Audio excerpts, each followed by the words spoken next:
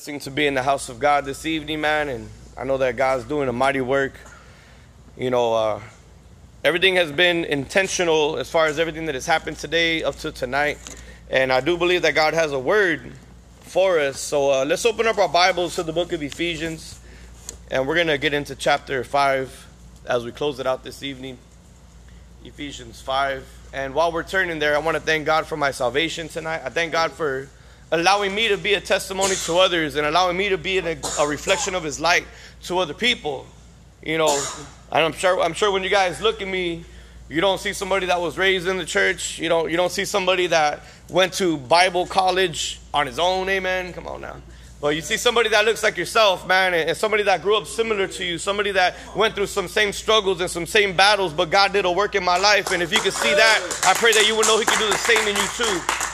And I'm grateful for our pastors. We have great leaders. I'm thankful for the leadership of our ministry, our church, Pastor Sam and Sister Tina. And I'm just grateful for my wife, man, for not only willing to be partnered with me in this mission that we have before us, but, man, she puts her hands to the plow. She don't got no problem getting in the mix, man. And that's the type of woman that you want to back you up, amen. But this evening, we're going to get into chapter 5 of Ephesians, and we're going to close it out tonight. But we're going to begin at verse 15. And I'm going to read till 19. Ephesians 5, beginning at verse 15, the word of God reads like this. So be careful how you live. Don't live like fools, but like those who are wise. Make the most of every opportunity in these evil days. Don't act thoughtlessly, but understand what the Lord wants you to do. Don't be drunk with wine, because that will ruin your life. Instead, be filled with the Holy Spirit. Everybody say, filled with the Holy Spirit. Filled with the Holy Spirit. Singing psalms and hymns and spiritual songs among yourselves, and making music to the Lord in your hearts. Let's pray.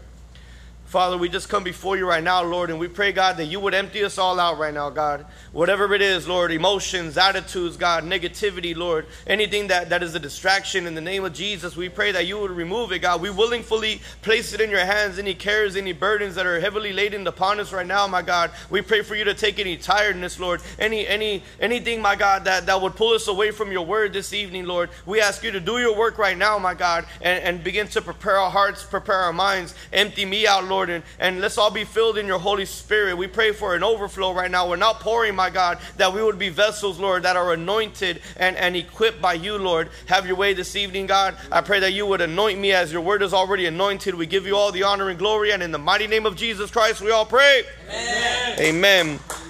The title of this message tonight is Victory Home. Victory Home. In this opening text, right away you can look at the words. And man, it just begins to minister. This text right here, I could have did a whole message just on these verses. But we need to analyze. It says, Paul wrote, be careful how you live. Don't live like fools. That means that we need to analyze our lifestyle. Analyze the way that you live. Analyze and that means to determine if you're living a life of foolishness or a fulfillment in God. It said, don't live like fools. And we all know how it is to live like fools. We've all lived like fools before. But God wants us to live a life of fulfillment. He wants us to be satisfied. He wants us to feel a pleasure with the way that we live. We need to utilize. He said, make the most of every opportunity. Maybe we have a problem seeing the opportunities. Maybe we underestimate the times that we have opportunity to make the most of that time. But we need to ask God, God, help me to see the opportunities that you give me so that I can use them to bring glory and honor to your name. I say it often in our home, but use your time wisely. Use your time wisely. In the home, man, we have assignments. Everybody should be caught up, or at least getting close to being caught up. We need to utilize. There's a new memory scripture. Everybody should already be on it. Those of you that didn't complete the last one, you should already be done with your 200 scriptures. If not, man, be done by tomorrow night. But they're due tomorrow night. You should be halfway done with your sermon, if not completed already. You should be halfway done with your book report. Amen. But there's obligations. You guys have priorities. And that's the next thing in this text that we look at. We all have the same amount of time in the day, but it's what we do with it. And we talked about this topic in a previous leadership training, but prioritize. We need to prioritize what is important. That's where we waste time, is not learning how to prioritize. The Bible said, don't act thoughtlessly, but understand what the Lord wants you to do. You know, when you think thoughtlessly, that's the opposite of prioritizing. That's like, procrastination or neglect. We don't even think about it. Like, whatever, man, I'll just get to it tomorrow. I work today, I'm just going to go to sleep. I got time for nothing else. You got to prioritize. Again, we all have the same time of the day. Everybody's putting their hands to the plow. We just need to make the time. Where you can't find time, make time. You know, maybe we get too much sleep. Maybe we got too much fellowship. Maybe there's things that we're doing throughout the day that aren't as important. But we need to learn how to prioritize. Thank God that we're in a home where we know our mission statement. We know what we need to do. The Victory Home mission statement says this: the Victory Home is a ministry of the local church. The home provides a residential Christian environment for men and women. The purpose of the home is to reclaim, redeem, and restore lives that have been destroyed or disrupted by drugs, alcohol, and or other substance abuse by establishing 3 essential values: a commitment to Christ, restoration of the family, and a positive work ethic. Positive work ethic, not work, come home and complain about everything that happened at work, not complain all night about what's going to take place the next day at work, not, in prayer, you're just like, man, I don't want to go to work today. I don't even want to pray because I'm so angry already. Like, man, positive work ethic, guys, positive work ethic. That's why you have the opportunity that you do in the home to grow in your work, to learn how to work with people that you're just like, oh, man, come on, Brother Steve, why do you hate me? Putting me to work with this guy. You don't even love me, Brother Steve. Like, no, brother, God's got this set up. This is the Holy Ghost set up, amen? I remember when I did a study on angelology, and I discovered that when we worship God, that angels are worshiping with us. We just don't see them. But when the name of Jesus is exalted and we're magnifying him, right now when we just prayed these brothers in, the angels were rejoicing in heaven. They were rejoicing right here amongst us. There are angels present when we magnify the Lord. And I often pray that the Lord would encamp his angels around our house for protection. If we were able to take a glimpse into the supernatural visually, I wonder what the home really looks like spiritually. Are angels roaming through the hallways and bringing comfort through every room, every bed, every person? Or are demons brought in the house free to wreak havoc at whatever time and moment that they please? What does our home really look like in the supernatural, in the spiritual? Again, the message is victory home. Not defeated home, not demonic home, amen. Not disappointed or discouraged home, no, victory home. And we're going to look at some things tonight, how we need to make sure that we have a home of victory. So often is the expression heard, it's like hell on earth, right? We hear that often. Man, it's like hell. It's like hell. It's like hell. Well, okay, well, what about, why not heaven on earth? Why can't our home be a heavenly home? Why can't it be a heavenly time? Because we focus so much on the negative. When's the last time you felt God's hand upon you during prayer in the home? When's the last time you felt his breath of life refresh you by reading his word? When's the last time you even felt his strength entering your soul from praising him? Do you have encounters like that in the home? Have you even ever felt that before in the home? If not, man, you got to seek him. Empty yourself out. Really begin to pursue God. That's the purpose of the Victory Home, is that you would not only have an encounter, not only to build a relationship, not only to become more intimate, but to know the living, sovereign, powerful, almighty God. So we're either filled with anger or we're filled with lust. We're either filled with hate or we're filled with the Spirit. See, when we read that word filled in the scripture, it means controlled by. It means controlled by. See, our thoughts, our temple, and our decisions are controlled by what we're filled with. So if you're filled with the Holy Spirit, then your thoughts, your will, and your body will be controlled by the Spirit. But if you have anger inside of you, and if you have lust inside of you, and if you have anything other than that, that's what's going to control you. We give control by what we allow in. In order to be a true victory home, there should be evidence of the Holy Spirit manifest within. And in our text of Ephesians, Paul gives us a few examples of what we should look for in order for our home to be a victory home. We're going to go over a few points tonight that need to be evident, not only in yourself, but of our home. If we have a guest come in our home, they should be like, man, this is a place of joy. Man, this is a place of people that are really submitted to God. This is a place where people are really about that life. Not where they come in and brothers are fighting over the breakfast, and guys don't want to do the chores and they're arguing, and it's just a big old negative fest. People come in like, oh man, this is the home, rah rah rah over here, and rah rah rah over there. Like, oh, never mind, I'll come back later, bro. I won't even come back, forget this. But point number one, these are the things that we need to have in ourselves and in the home. Point number one, the joy of the Lord. The joy of the Lord. If we continue in Ephesians 5:19, we read, singing psalms and hymns and spiritual songs among yourselves and making music to the Lord in your hearts. You know what that sounds like?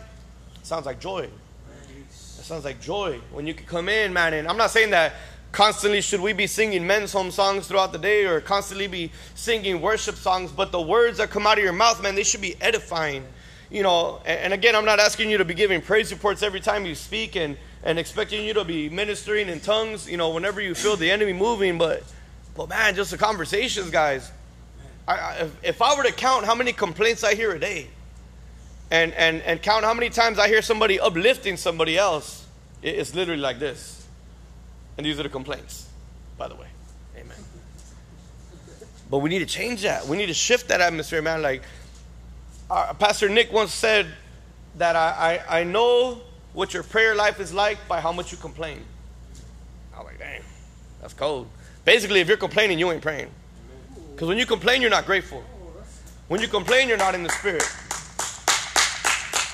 Joy is our confidence in God regardless of what's going on around us. Do you understand that? Regardless. So yeah, maybe the job sucked today, and yeah, maybe your family is not doing everything that you want them or expect them or are hoping that they would be doing, but you still have joy. You don't allow the enemy to take your joy. You don't allow the enemy to come in and drop that seed of hatredness or drop that seed of negativity. You say, nah, man, I know my situation isn't all that right now. I know it's not going the way that I want it to go, but I'm going to keep my joy in God because there is strength in the joy that the Lord gives me. During trials and tribulations, can we still exercise joy? I love what Paul wrote in Philippians 4 verse 11. This is the attitude that we all need to have. It says, not that I was ever in need, for I have learned how to be content with whatever I have. Philippians 4:11. I heard that word twice. What's content? Content is where you're satisfied. You're satisfied. So basically what he's saying is that he's like, I don't have everything that I want right now, but I do have what I need. I have my right state of mind. I have my salvation. I have lungs filled with breath and a heart that's beating in my chest. I might not have everything else, but I have that, and I'm good with that. I'm content with, I'm satisfied with that. I'm cool with that. See, it's when we want more. It's when we want more that we begin to lose that gratitude. Our opening portion mentioned not to be drunk in wine, but filled with the Holy Spirit. Filled with the Holy Spirit. Come on now, a lot of us used to love being drunk. I was drunk. If you would have known me in the world, man, we was about to get faded. Come on, somebody. We was going to get faded. I was getting faded at work. I had to get a taxi to drive me home from work one time. That's how faded I used to get. Man, come on, brother. I'll see y'all tomorrow, brother. Just faded. I had an argument with the stop sign. I was so drunk one time. I was like, no, you stop. Telling me to stop, bro. I was faded. Talk about drunk. I wrecked into my own boy's car at a house party. He was parked behind me. I drove. I was like, poof. I was like, oh. Dang. Got to walk in the party. Everybody's like, yeah. I was like, hey, talk to you real quick, bro. I just walked him outside. I was like, look, man. He was like, bro, what the heck? Everybody was mad at me. They wanted to hit me with the frying pan. I was like, how'd the frying pan get in the mix? But I remember being drunk, man, and drunk in liquor. And let me ask you guys, well, how would you describe somebody that's drunk? Their attitude, their demeanor. How would you describe it? Nate? Smell? Angry, man. Angry? Obnoxious? There it is, not caring. Hey, but sometimes you like happy. I ain't gonna say Yeah. happy, but like, Yeah. you like Joy. You're full of joy. I love my bro. I was a happy drunk. Emotional. Let me- Oh, yeah, emotional. You got all these people. What was that? Selfish. Yeah. So here's the thing. And the reason I'm asking you guys all this and telling you all this about being drunk, not to glorify it, but because I want you to see that there's a comparison when it comes to being filled with the Holy Spirit and somebody drunk with wine. Let's look at this comparison in the book of Acts chapter 2. In Acts chapter 2, I'll read 13 through 15, and the Bible says like this. But others in the crowd ridiculed them, saying, they're just drunk, that's all. Then Peter stepped forward with the 11 other apostles and shouted to the crowd, listen carefully, all of you, fellow Jews and residents of Jerusalem. Make no mistake about this. These people are not drunk, as some of you are assuming. 9 o'clock in the morning is much too early for that. Again, why am I asking you the description of a person that's drunk and the description of somebody that's filled with the Holy Spirit? Because you see, when you're filled with the Holy Spirit, you don't care what anybody else says. You're full of joy because the Lord is in you. You have a strength. Man, you have love. You're happy. See, it's almost confusing. Like, man, is this brother drunk right here? What's up with this guy? Nah, bro. He's filled up with the Spirit right now. He's drunk in the Lord right now. He's drunk off that new wine right now. Amen. What characteristics do you have when you're filled in the Spirit? Because, man, if you're not that on fire, then you got to get there. You know, Lord, continue to do that work in me. I don't want to get out of prayer, God, until I'm ignited, until I'm engulfed in your love, until I'm filled with your joy. Drunks make a fool of themselves, so why not be a fool for God? Drunk in the Spirit. A drunk brings attention to themselves when a Spirit-filled believer brings glory to God. They say, man, this guy's drunk in the Spirit. Man, glory to God. Drunks love to sing crazy songs. Come on, when you're drunk, you think you know every song, right? Well, turn it up, bro. Hey, yeah, right? So why not when you're filled in the Holy Spirit, man, you just start to praise God. That's why I said, sing hymns, sing praises, sing unto the Lord, and there will be joy in your heart. There will be fulfillment in your heart. Our home should have that type of culture. Like, man, what's up with these guys, bro? Are they still high or what? Nah, bro, they're filled with that Spirit. This is the house that the Holy Spirit is evident in. In Psalms 42, verse 8, it says, but each day the Lord pours his unfailing love upon me, and through each night I sing his songs, praying to God who gives me life. Again, Paul said, I don't have what I want, but I got what I need, and I'm good with that. I got my life. I don't know how valuable your life is to you today, but today my life is so valuable. It is so valuable. And if I didn't have my wife, if I didn't have my kids, if I didn't have my ministry, if all I had was my life, I'd still be content. I'd still be satisfied with that. Everything else is just a favor.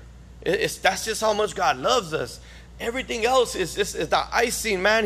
He's blessing you. He's showering you in his love. But just be thankful for your life. One of my favorite stories in the Bible was when Paul and Silas were locked down and still worshiping God. Again, in the book of Acts chapter 16, verse 25, it says, around midnight, Paul and Silas were praying and singing hymns to God, and the other prisoners were listening. It don't matter what situation you might be in. Maybe in the eyes of the world, they're like, why are you singing, bro? You're in prison. You're shackled right now. You don't have your freedom right now. But you're still praising God like, I know, man, but God is good. God is able. I know that he's with me. He will never leave me nor forsake me. I can't stop praising my God right now. See, when we are in the world, it's crazy how we used to rely on substances, drinks, pills, GH, whatever stimulant you can find to feel better. But when we got that top notch in the Holy Ghost where we don't need a stimulant, come on now, about to stimulate your mind, Craig. Come on, somebody. We don't need all that. We got the Holy Ghost. We got the Holy Spirit. Point number 2. Attitude of gratitude. Let's look at Ephesians 5, verse 20. And give thanks for everything to God the Father in the name of our Lord Christ Jesus. And give thanks for everything to God. Have an attitude of gratitude. Thankfulness comes from the Holy Spirit. You being in this home, you should have a reason to be thankful. It is said that the home, meaning general homes, not necessarily the victory home, that the home is a place where you are treated the best and complain the most. Hello. This is just a statistic from society. It says that the home is a place where you're treated the best, but you complain the most. I was like, hello. Yeah, that's real. We need to print that out right there. See, do you want to know how to establish harmony in our home? Be thankful for the men that are around you. Amen. Be thankful for the men that are around you. See, gratitude keeps us strong in humility. People who feel like the world owes them are ungrateful, and everybody else gets on their nerves. As a matter of fact, they feel like others should thank them because of who they are. You ever see those guys that walk around like, man, bro, you guys are lucky I'm in this house, bro, man. If I wasn't in this home, it would fall apart, bro. Like, okay, brother, you just need some humbleness in your life, brother. Men that have the attitude of gratitude are humble, and they know that God is a provider. Mary offered Jesus a gift of thanksgiving, and it brought a sweet aroma into the entire house through the way that she worshiped the Lord, through the sacrifice and the offering that she gave to God. It was an aroma of worship. She was willing to give and didn't care what anybody was saying about her. See, I want you to know something. People are always going to have something to say about you. Rather they hate on you for doing good than hate on you for doing wrong. Let's look at John chapter 12, the Gospel of John. John 12, we're going to read 3 through 6. And the Bible says this. Then Mary took a 12-ounce jar of expensive perfume made from the essence of nard, and she anointed Jesus' feet with it, wiping his feet with her hair. The house was filled with the fragrance. But Judas Iscariot, the disciple who would soon betray him, said, the perfume was worth a year's wages. It should have been sold and the money given to the poor. Not that he cared for the poor. He was a thief, and since he was in charge of the disciples' money, he often stole some for himself. So here we have this broken woman who had been redeemed, who had been healed, and she's at the feet of Jesus and she's just worshiping him. And here comes a hater. Man, why are you worshiping him like that? Why are you all praising God for, man? You should use all that energy for something else. You should give that offering somewhere else. Again, someone's always going to have something to say about you. They can talk about me when I'm worshiping Jesus. They can talk about me when I'm praising my God. Let them talk all day, because I know it's not for them. It's not for man. It's for the Lord that I offer him my praise and worship. Her worship irritated others whose hearts weren't right. And we should never let anyone hinder our praise. If anything, praise God even more. It was mentioned the other day, man, we were praying in the room and somebody told us to be quiet. I was like, man, you should Holy Ghost smack that brother. At that point, you got the right to just smack him. Someone told you? Man, hey, bro, stop praying so loud. Bro, go sleep outside. How about that? Go sleep outside, brother. Like, man, it should never be said of our house about that. We should all get up and pray, man. You don't feel like praying, then just pray where you're at, bro. You don't like the way that they're praying, then close your ears. Maybe you should have went to sleep 5 minutes later so you could have prayed with them. But we got to have a house where it is evident that the Holy Spirit is moving in. Before you start complaining and reacting negatively, just give thanks to God. Just give thanks to God. Like, man, I feel this complaint coming up. Thank you, Lord, for my life. Thank you, Lord, that you give me salvation. Thank you, Lord, that I got self-control. Thank you, Lord. Pray a prayer of thanksgiving. Just start to pray and give thanks to God. Third evidence that needs to be in our home. Point number 3, submission and leadership. Submission and leadership. We're going to close Ephesians chapter 5 as I read 21 through 33. And the Word of God says this. And further, submit to one another out of reverence for Christ. For wives, this means submit to your husbands as to the Lord. For a husband is the head of his wife, as Christ is the head of the church. He is the Savior of his body, the church. As the church submits to Christ, so you wives should submit to your husbands in everything. For husbands, this means love your wives just as Christ loved the church. He gave up his life for her to make her holy and clean, washed by the cleansing of God's word. He did this to present her to himself as a glorious church without a spot or wrinkle or any other blemish. Instead, she will be holy and without fault. In that same way, husbands ought to love their wives as they love their own bodies. For a man who loves his wife actually shows love for himself. No one hates his own body, but feeds and cares for it, just as Christ cares for the church. And we are members of his body. As the scriptures say, a man leaves his father and mother and is joined to his wife, and the two are united into one. This is a great mystery, but it is an illustration of the way Christ and the church are one. So again I say, each man must love his wife as he loves himself, and the wife must respect her husband. Let's break this down.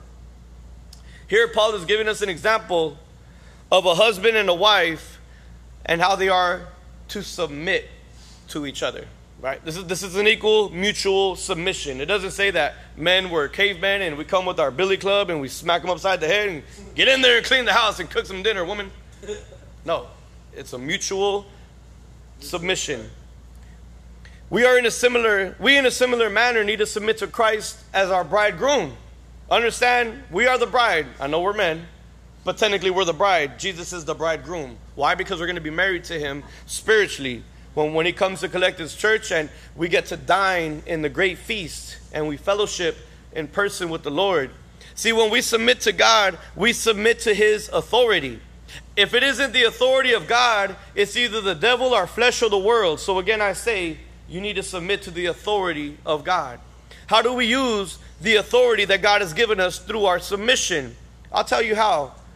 And the example that Jesus left us was when he washed the feet of his disciples.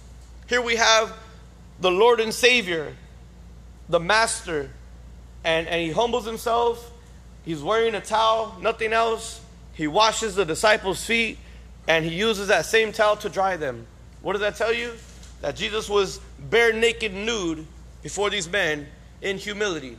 Again, the man of authority, the man that has power, the man that has the opportunity to control, but yet he's using his authority to build them up, to show them, man, you're valuable. You're precious in the eyes of God. You have purpose in you. You're not a reject. You're not an outcast. You're not a good for nothing person. No, there's something special about you, so much that I'm willing to come down in humility to wash your feet. And the feet is an example of one of the most, I don't want to say degrading parts of the body, but it's not a shoulder rub. It's not a head massage. It's the feet. It's some of the dirtiest parts of our body. Right? We walk all day. Back then they didn't have no Jordans. They didn't have no Cortezes, no Crocs. Come on, somebody. Straight up bare feet, busted up feet, blistered up corns, bunions all over the place. Amen. Just washing their feet in humility. Again, to use his authority to build others up. So when God gives you authority, it's not that you will lord over other people. It's for you to build other people up. See, today I've been given authority by God, not to be your drill sergeant, not to be your corrections officer, to be somebody that encourages you, to be somebody that inspires you, to be somebody that can motivate you to say, hey man, God did it in my life. He can do the same thing in your life. We shouldn't throw our weight around, or this is a heavy one, use others to climb yourself up the ladder. Unfortunately, that's the day and age that we live in, where people use others to climb up. What does that mean? That people's motives are ill. That sometimes their intentions aren't as positive or, true as they seem to be. You just got to use wisdom. I'm not saying don't fully trust anybody, but man, let the Holy Spirit give you discernment. I like this verse in Romans 12, verse 10. The Bible says, love each other with genuine affection and take delight in honoring each other. Take delight in honoring each other. I want to ask you a question. What does it mean to you to honor somebody? Respect. What else? When you honor somebody, what do you think that means? Love and thick and thin. Okay, Lorenzo. Good. Do everything to see them succeed. Put them above yourself. Look up to them. All those are true. Honoring each other. To honor each other. Can we say that we have that mentality towards everybody? No. Don't worry if you don't. I mean, I'm just trying to get you to understand what we need to have, how we need to feel, the way that we need to have a relationship with each other. Here in the Word, it isn't suggesting that men have dominion over women, but it also compares the love that Christ had for the church, and in a sense, he had the home in mind. Leadership isn't about power or control. Jesus was a great leader, and the walk that we need to try to become more like is like his. The modelship that he left, the exampleship that he left. He provided, he taught, he felt the pain of his flock. He healed and he sacrificed. These are the type of things that he did as a leader. Hyman. Does dominion mean control? Yes. The reason why, brothers, we backslide people, Part of it. There's many reasons, but it's part of it. The ultimate reason is selfishness. It's like this, though, you say that you get rock bottom, and they only want guys when they need them, and then they got it for a little bit. They say, you know what, Yep. That's what we call a 911 call to the Lord. You know, it's only when emergencies hit that we come to Christ, but it needs to be all the time. It needs to be when we're in the valley, when we're in the mountaintop, when we're in the storm, when we're in the sunshine. We need to be with God all the time. I want to reread Ephesians 5:22 through 24. It said, "For wives, this means submit to your husbands as to the Lord. For a husband is the head of his wife, and Christ is the head of the church. He is the Savior of his body, the church. As the church submits to Christ, so you wives should submit to your husbands in everything." See, the wife is to submit herself to Christ first. As she submits herself to Christ first, it automatically submits to the head of the household. Why? Because God has anointed and ordained the man, the husband, to be the head of the household. So as a woman, she submits herself to Christ. Guess what? Any authority under Christ that Christ has established, it's automatically in alignment. So again, we're talking about the victory home. We're not talking about marriage right now. See, in the victory home, when you commit yourself to Christ and you submit yourself to the Lord, anybody that the Lord has placed before you that has authority from God, you should automatically fall in alignment with. And you should automatically, allow to invest in you and to counsel you and to minister to you. See, I'm glad that we have the pastor that we do, because it's his counseling. It's the guidance that God used through him and into me that has allowed me to become the man that I am today. Again, all glory to God first. Never do I ever place glory in man above God. But I acknowledge the establishment that God has placed before me. There's a ranking, there's leadership. We're talking about submission and leadership. It isn't much different in ministry. When you are surrendered unto Christ, you are much more liable to submit under the leadership of the house of God. And this doesn't make anyone a slave, for the same reason that the leadership themselves, they need to submit unto Christ, and others that are in leadership in the ministry as well. See, I myself submit to Christ first. I surrender to God, and I ask him for help. I ask him for direction, and then I get the confirmation through my leader, which is my pastor. And then that's when I give it to you guys. That's when I'm able to operate and be effective in helping you guys to become the better men that God has called you to be. What type of leader would I be if I expected obedience from you, yet I disobeyed my pastor? I wouldn't be a very effective leader. If I was asking you guys need to listen to me, you need to do what I say, and then you see me around pastor, and pastor's asking me to do, I'm like, man, pastor, I don't got time for that. What you talking about, man? I ain't gonna do all that. Forget you. Like, what kind of leader would that be, right? Ineffective, a hypocrite. It would be a fake leader. The husband and the wife are expected to pray together and to know and understand God's will for their household. Both are expected to do that. Not just the husband, not just the wife. It can maintain for a certain amount of time. Because don't get me wrong, I'm not saying that all marriages that are under God are perfect. Me and my wife, we don't always pray together. We battle with that. God hits us in that area. The enemy hits us in that area. But we battle. It's hard to pray together, We have to find that time, make that time, and really be able to focus in our prayer together. But we battle. But we try to do it as much as we can. But sometimes that's not always the case. It is important that not only you men pray, but also my wife and I pray along with you. Okay? In the home, we're the example of the authority of God. And you guys are the men that come in submission to Christ. And as we all pray together, we are all to know and understand God's will. We need to know and understand his will for counsel for you, for the direction we lead you in, and for the guidance that we minister to you. Many marital problems among believers stem from the lack of togetherness in Christ. And the home works in a similar manner. You can't just wake up and go straight to the job site. Sometimes you can't even just get up and do chores without getting some prayer in. It's like, man, we need to pray for everything. Well, then let's pray for everything then. If that's what we got to do to make sure that we're flowing and we're united and we're unified in Christ, then let us get it done. We need to be students of his word. See, without submission of ourselves, we will have a home of arrogant, prideful, and self-centered men who are constantly at war, never going forward in life, but more than likely going backwards. If our home isn't a home of victory, then that's going to be the characteristics, and that's going to be the outcome of it. I don't know about you guys, but that doesn't sound like a victory home to me. Paul wrote, "Husbands, love your wives." Again, I'll reread Ephesians 5:25 through 33.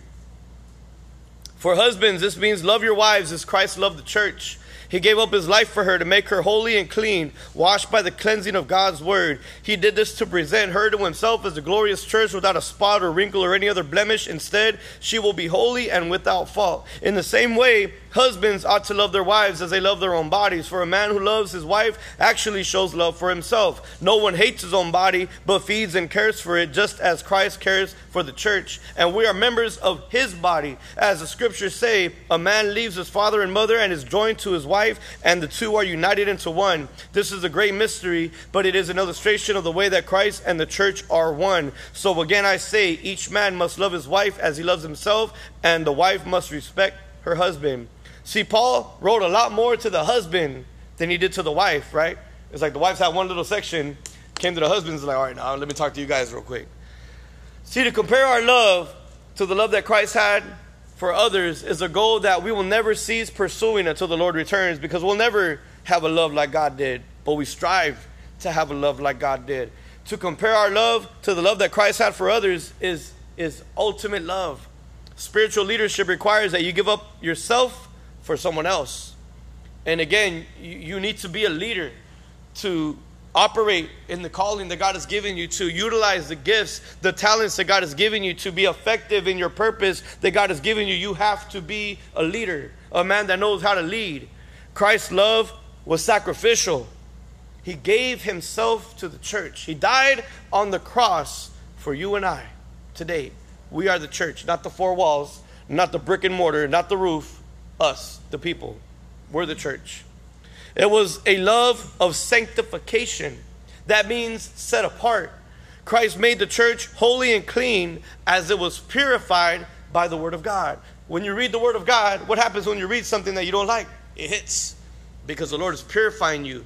You can't look at a woman, because if you look at her with lust, you've already committed adultery. Come on, God, really? Really, Lord? But she's fine. She's sexy. She all that, Lord. Like, no, you've already committed adultery, which is an abomination in the eyes of the Father. If you hate your brother, you've already committed murder in your heart. But man, I can't stand him, Lord. You don't know what he said to me. You don't know how he treats me. You don't know how he comes at me. God says you need to be a man of forgiveness, because you were once a man that hated me. You were once a man that rejected me, and I still loved you. I still forgave you. I still gave you mercy. I still gave you grace. We have to assume the responsibility of our relationships that we build in the home. We need to make sure that they are healthy and developing. See, the love that the husband shows the wife should be edifying and enriching. The love that I show my wife, I have to daily pursue her, daily enrich her, daily edify her. That's what love is, because Christ loved us like that. But we need victory homes that are evident in love. Is love evident in our house, or is everybody out for themselves? Is everybody self-centered? Is anybody really trying to help each other out? We got 3 guys in the living room chilling. One brother's in the kitchen with a mountain of dishes. They look in, they're like, oh man, let's go to the room, bro. He's going to ask us for help. Is that the type of house that we have? We have dirty minds in our hearts that aren't perfect, that we daily need to be cleansed by the Word of God. As we read the Word, our minds are being purified, our hearts are being cleansed. That's why it's important, guys. When you have that opportunity to read daily, man, just read. Just read when you don't want to read. Read if you're not understanding it, because I'll tell you what, you're planting seed, and eventually in time it's going to make sense. I want to read a verse from the book of Jude. If you don't know where Jude at, it's a book right before Revelation, is in the back. But Jude, verse 24, the Bible says, "Now all glory to God, who is able to keep you from falling away, and will bring you with great joy into his glorious presence without a single fault." You see, when it says that Christ prepared the church and he cleansed the bride and he washed her, that's what he's doing right now to us. He's cleansing us. He's washing us. He's preparing us. The Holy Spirit that is in you is breaking down that flesh. It's tearing away that old man, so that when the Lord comes, we're prepared. We're cleansed of all the perversion that we used to have. We're removed of all the hatredness, all the unforgiveness, the animosity, the strife that we used to have. We need to understand that the love we need to have in the home is the same as the love that Christ had for the church. Not only sacrificial, not only sanctifying, but also satisfying. See, if you're not satisfied in Christ, then you're always going to have urges. You'll have a plan B, and you'll look for reasons to quit rather than looking for reasons to stay. If you're not satisfied in Christ. And we're almost done. Just give me like 5 more minutes. I have 6 I's that I want to give you as subpoints. I'm not talking about eyeballs. Words that start with the letter I. To find satisfaction in your leadership in the home, you must have initiative. Initiative. Ask yourself, do I take responsibility for my relationships? Am I a initiator or a reactor? But we need to have initiative. Was that to find Satisfaction in your leadership? in the Lord. Just in the Lord. INITIATIVE. Initiative. We also need to have intimacy. You need to have intimacy. See, do we experience intimacy with God and others in our conversations? When you're speaking about the Lord, do you experience an intimacy as you're testifying, as you're witnessing, as you're ministering, as you're evangelizing? Man, there should be an intimacy, because not only are you magnifying and glorifying and exalting the Lord, but the Holy Spirit is actually the one that is operating through you and speaking those words. And there should be an intimacy as you're there with God, and as you're sharing Him with others, and as you're in the home. And it should work opposite. So when you hear other conversations, or somebody comes at you with a different conversation, the Holy Spirit should urge you another way. It should say, whoa, hey, no, we don't engage in these conversations. Not to where you're like, oh, all right, yeah, let's talk about this lust. Let's talk about this gossip. Let's talk about this rumoring. Let's complain a little bit. Let's murmur a little bit. No, the Holy Spirit should urge you otherwise. It should urge you otherwise. Your intimacy with God. If you're not that type of person, then you need to get deeper in your intimacy with the Lord. Because when you're intimate with somebody, let's just say a girl, when you're intimate with the girl and some other dude comes and starts talking to her, what do you do? Start tripping. Hey, bro, what's up, man? This is my girl. Hey, she's mine, player. Right? We get all defensive. But see, the thing is, if you're intimate with God and somebody brings some ungodliness around you, it should be the same effect. Unfortunately, that's not the case. So that just means you got to get deeper. Get deeper in your intimacy with God, because when you have that, you have authority that allows you to speak up. Hey, bro, you take that conversation outside, or I'm about to let it be known.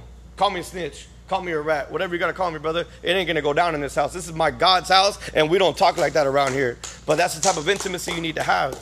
Influence is the third I. Influence.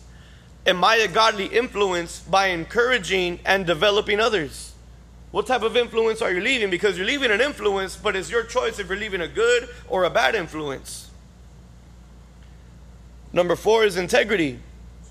Do I live an honest life? Ask yourself, do I live an honest life? Am I ashamed of who I am when no one is looking? Am I ashamed of that guy? I'm not going to tell nobody about him. I'm not going to confess that person to nobody, but am I ashamed of that guy that I am when nobody is looking? That's integrity. Number 5, identity. Am I secure with who I am in Christ? Or am I defensive? You see, when you're secure, you don't have to defend yourself. But I'm a Christian. I swear I'm a Christian, bro. I promise to you I'm a believer. Man, I'm a child of God. You shouldn't have to defend that if you really are that. You shouldn't have to defend your identity if that's who you are. If your identity right now shows what state you received your identity card from, there's no doubt about it. It's official. If your spiritual identity shows that you are a child or a citizen of the kingdom of God, you don't have to defend that. That's what it is. But see, the reason I'm asking you to understand your identity is because when we don't know our identity, is because we're not true to ourselves. We're not true to Christ. And we need to become that. We need to be true to Christ, and we need to be real to ourselves. So that when people contradict you or people come against you, you already know. You know what? I don't even need to argue with you, brother. I don't need to engage in this conversation, man, because I know who I am. You can't tell me otherwise. And then the last one is inner man. INNER. Inner man. Is the Holy Spirit in me, or am I driven by my flesh? Basically, who is it that's in the driver's seat in your temple? Is it the Holy Spirit? Because again, remember, when you're filled, you're under the control. If you're filled with the Holy Spirit, then your inner man is the Holy Spirit. But if you're filled with the flesh, then you're driven by the flesh. When we allow the Holy Spirit to fill us up, then we have the fruit of love in our home and begin to operate at a level we never imagined. Keep in mind that we don't use the Holy Spirit, but the Holy Spirit uses us. We don't use the Holy Spirit, We allow the Holy Spirit in by the exception of the Lord, and the Holy Spirit uses us. Right now, this isn't Brother Steve's ideas. This isn't my theology. No, this is the Lord, the Holy Spirit operating through me, ministering to you. I'm just a vessel. I'm only a messenger. I'm only a microphone, and it's the Lord's voice that is amplified and speaking audibly to you here tonight. The Gospel of John, chapter 7, verse 37 through 39. I'll leave you with this last scripture. On the last day, the climax of the festival, Jesus stood and shouted to the crowds, "Anyone who is thirsty may come to me. Anyone who believes in me may come and drink. For the scriptures declare rivers of living water will flow from his heart." When he said living water, he was speaking of the Spirit who would be given to everyone believing in him. But the Spirit had not yet been given because Jesus had not entered into his glory.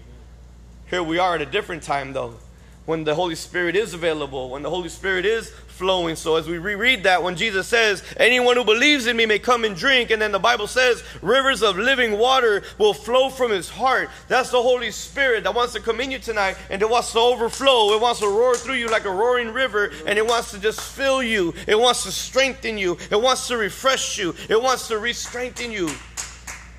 How will we know if we have a home of victory? We have 3 points that I've given you tonight.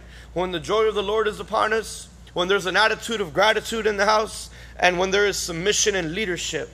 Joy, thankfulness, and submission.